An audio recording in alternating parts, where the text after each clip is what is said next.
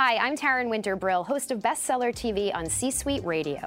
On this show, I sit down with leading business authors to find out what makes their books stand out from the crowd. With thousands of new business books and titles being published each year, we try to make it just a little bit easier for you to decide which ones are worth the read. Thanks for listening. This podcast is part of the C-Suite Radio Network, turning the volume up on business. Welcome to Bestseller TV. I'm Taryn Winter-Brill. We're here with the author of Digital Wisdom, Shelley Palmer. Great to see you. Great to be here, thanks. So first off, the book is about digital leadership, and you say it's sort of a new twist on an old skill set. What do you mean by that? Realistically, digital leadership and regular leadership are not different in any way. Okay. We've come to a point where the actual word digital should just go away. Unfortunately, it can't. And I don't know why people keep wanting to put it in there, but even I didn't want to call this book Digital Wisdom. It just should be called Wisdom then. But then that would just be wisdom, right? Thought leadership for a connected world. But really this is about thinking and being a leader in a connected world. Whether it's digital or analog doesn't matter. There is no more analog world. There is no more offline world. There's just the world. But what's interesting, and you mentioned connected versus not connected, you discuss in the book sort of the two kinds of people, and you say that those under 25 and those above 45 are the most digitally connected, but it's important not to lose touch with those in between. Well, first of all, the reason for that is, tell us why. Is actually kind of funny. Right. If you are a millennial, leading or trailing edge, doesn't matter, born after 1989, there is nothing about your life that hasn't been digital from the very beginning. Yep. This is a gigantic cohort. You're talking 80 million people. They represent about $600 billion of purchasing power. The next largest group is the baby boomers. They are basically 60 million strong and about $400 billion worth of annual purchasing power. And they're all pushing 60 right now. Right. Now, here's the funny part. If you're a millennial, leading or trailing edge, doesn't matter, but you were born after 1989, you have just been all over this every day. You were born digitally, That's basically. Right. And if your parents, who are 45 plus, have anything to do with you, you've forced them to become at least digital tourists because they have to text message to find you. The worst day, I think, of many kids' lives is the day they realize their parents are on Facebook too. Yeah. It's like, Mom, seriously? Do you need to like anything I did on Facebook?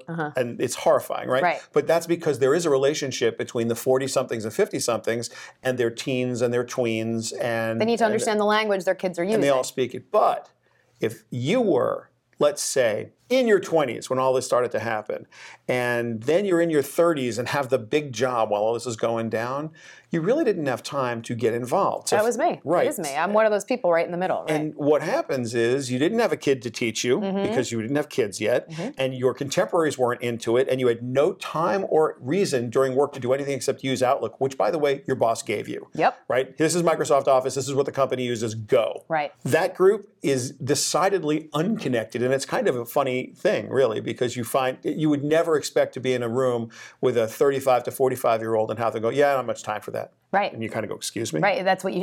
Where all your time should be going when you talk to, So the big issue is your online presence should match your offline presence and vice versa. But it's so much more than that right now. And Digital Wisdom, the book itself, is a way to think about what's happening. It's not a primer. My previous book, Overcoming the Digital Divide, was literally this is how you do life right now. This is how many email accounts you need. This is how you should set them all up. It was just a how to get it done, guide, right? Literally, just this is what you need to do for life. But what Digital Wisdom tries to cover, and I think I've done a pretty good job, is how do you think about the world? How do you think about your strategy, and what does it mean to be a digital leader, and what does it mean to be digitally wise now? This goes so far past Anthony Weiner or Tiger Woods. This goes so far past, this is closer to, you're a CEO of a major multinational corporation, you wake up and 75 million accounts have been hacked. How did it happen? Why did it happen? What could you have done differently, and how should you react? That's all covered in the book in various anecdotes and stories. We go realistically through not so much what to do or why to do it, but how to think about your strategic approach to living and working in a connected world. So I like the fact that you break down digital leadership into 4 disciplines. You say it's a mindset, a discipline, a philosophy, and a religion all rolled into one. You have to decide that this is not for kids, it's not for somebody else, it's not someone else's job. Each day you get up, You do your exercises, you eat breakfast, Right. you go and you take a shower, you dress in your best appropriate business clothes, you do your regular business homework, and then you go to do whatever it is you do. If you're not online reading, I'm going to say 100 Chrome tabs a day, 100 browser tabs a day of news that's custom filtered for your day that you've set up, if you're not doing that, somebody else who wants your job is. And so you have to have a philosophy about life that says, I'm now living in a connected world, and this place, this is not just a physical place or a virtual place, it's just what is. You're right. And a lot of people still separate, well, I'm going to watch television now, I'm going to go on my handheld device, I'm going to go on my laptop, and they compartmentalize how they're going to do life because that's what we're used to doing. There's one heterogeneous, crazy world out there, and there are certain bits of information you're entitled to have immediately. If you don't have those alerts set up, if you're not absolutely in the very first group of people that get the information you're supposed to have first, you have only yourself to blame. And so that's a philosophy you have to adopt. That really, and it's a religious discipline. It requires observance. I'm getting up in the morning and I am doing my reading. I'm getting up in the morning and I'm making sure my alerts are set and adaptive. I'm getting up in the morning and making sure that there's nothing going to go. I don't want to get to the office and have someone tell me something that I should have known since before I left my house. So it's a way of life. Yes, it is. It is a way of life. Now, you talk about the fact that people don't need a website. Did I read that right? They don't need a website. Okay. So what do you mean by that? Well, it's sort of a trick phrase. You don't need a website. What you need is a mobile web experience. Okay. Right. So you need an adaptive or responsive web experience that allows people to get your data or your information anywhere, anytime, on any device, in any way. And that's not a traditional website. If you were to make a classic publisher or magazine website or a static website that's not adaptive or responsive to a tablet, to a handheld in any size, to a desktop, to a laptop, truthfully to a 65-inch flat screen TV, if your outward communication doesn't adapt appropriately, then you're really in trouble. So you don't need a website. What you need are two things. You need a database of the information you're trying to share, a content management system of that information you're trying to share, and then numerous ways for people to look at it that use technology that are native to those devices. So there's native culturally, meaning that I'd never put a Facebook ad on Twitter or a Twitter ad on LinkedIn. I'd never put a piece of content that was perfect for LinkedIn on Instagram. There are different cultures, but then there's also native technology. Why would you ever try to put something that's close up and awesome for television on a 25-foot diagonal film screen in a movie theater? You wouldn't do that. Right. I mean, the person's head's going to be 15, 18 feet high.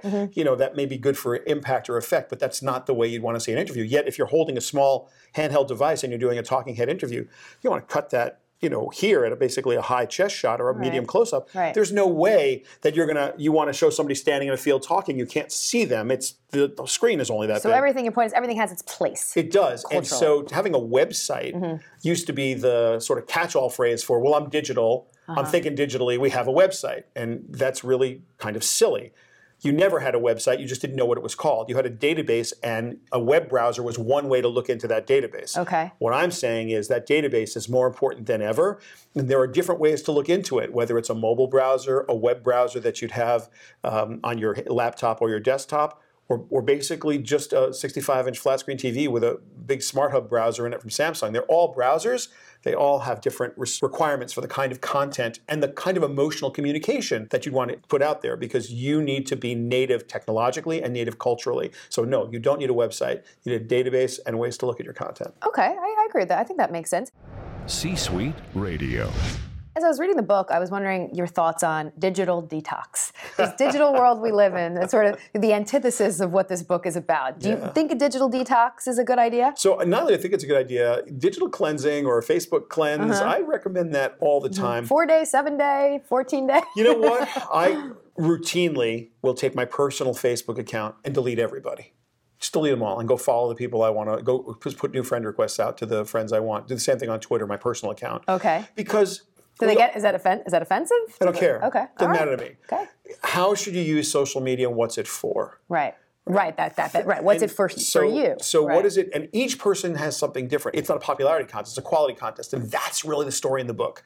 Digital wisdom is about understanding the difference between a popularity contest and a quality contest. Friend of mine beats top of mind every time. So if I could have a small number of incredibly deep, awesome connections, that's good for me. It's good for my business. It's good for everything. A million superficial connections looks important, but at the end of the day, it's not. And I have like 90-something thousand Twitter followers. Right. I don't know who most of the people are, obviously. Right? Facebook, I have a Facebook profile that has, the Facebook fan page has whatever it has. My personal, it's like 125 people, like everybody else in the world. It's a selected few. It's the people that I, care about, that I know about, that know me, where, I can make a comment that's I wouldn't call it anonymity, because you're not anonymous, but I can speak what I want to speak. I can say what I want to say without any fear of someone taking that out of context. Sure. I still shouldn't. Right. You wear many different hats on a daily basis. So this is just sort of compartmentalizing exactly. the many Shelley Palmers. And that's what we try to cover in the book, right? Just how would you think about positioning yourself and what does that mean? Sure. So that said, all of that said, is privacy dead? Does it have to be in the digital world we live in, or just the world we live in? Sorry, it's a given that it's digital. That's a great question, and I think privacy will need to be redefined. It's very generational.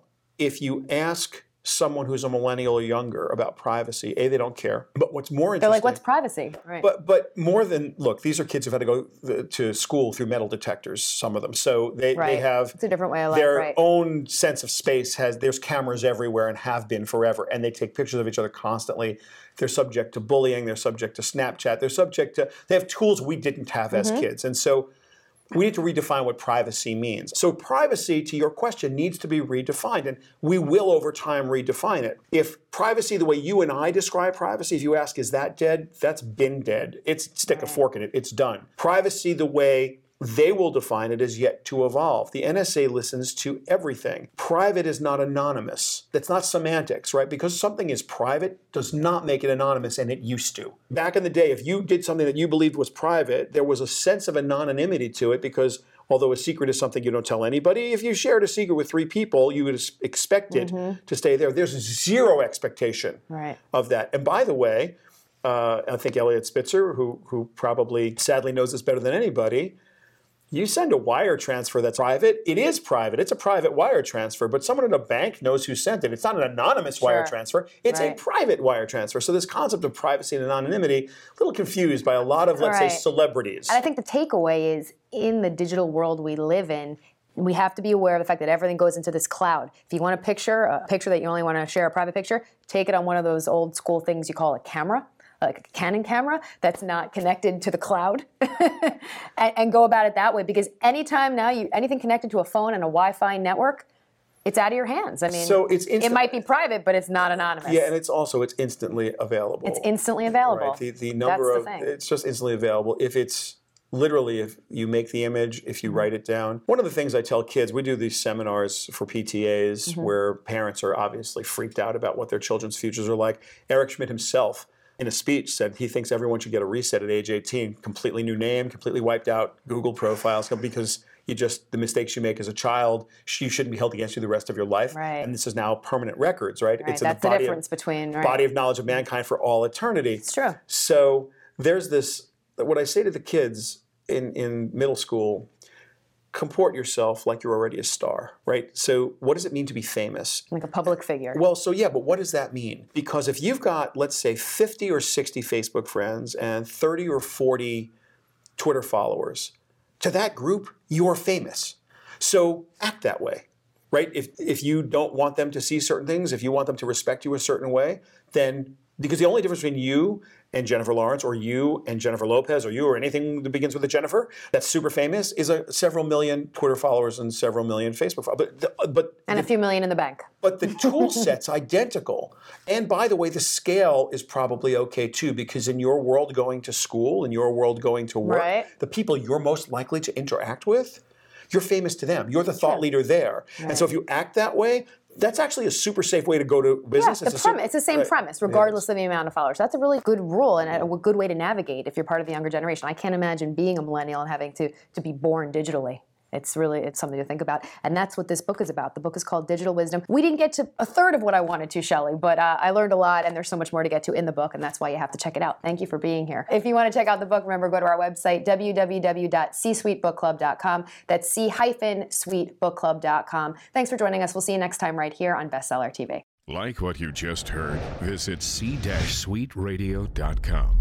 C-Suite Radio, turning the volume up on business. This podcast is a part of the C-Suite Radio Network. For more top business podcasts, visit c-suiteradio.com.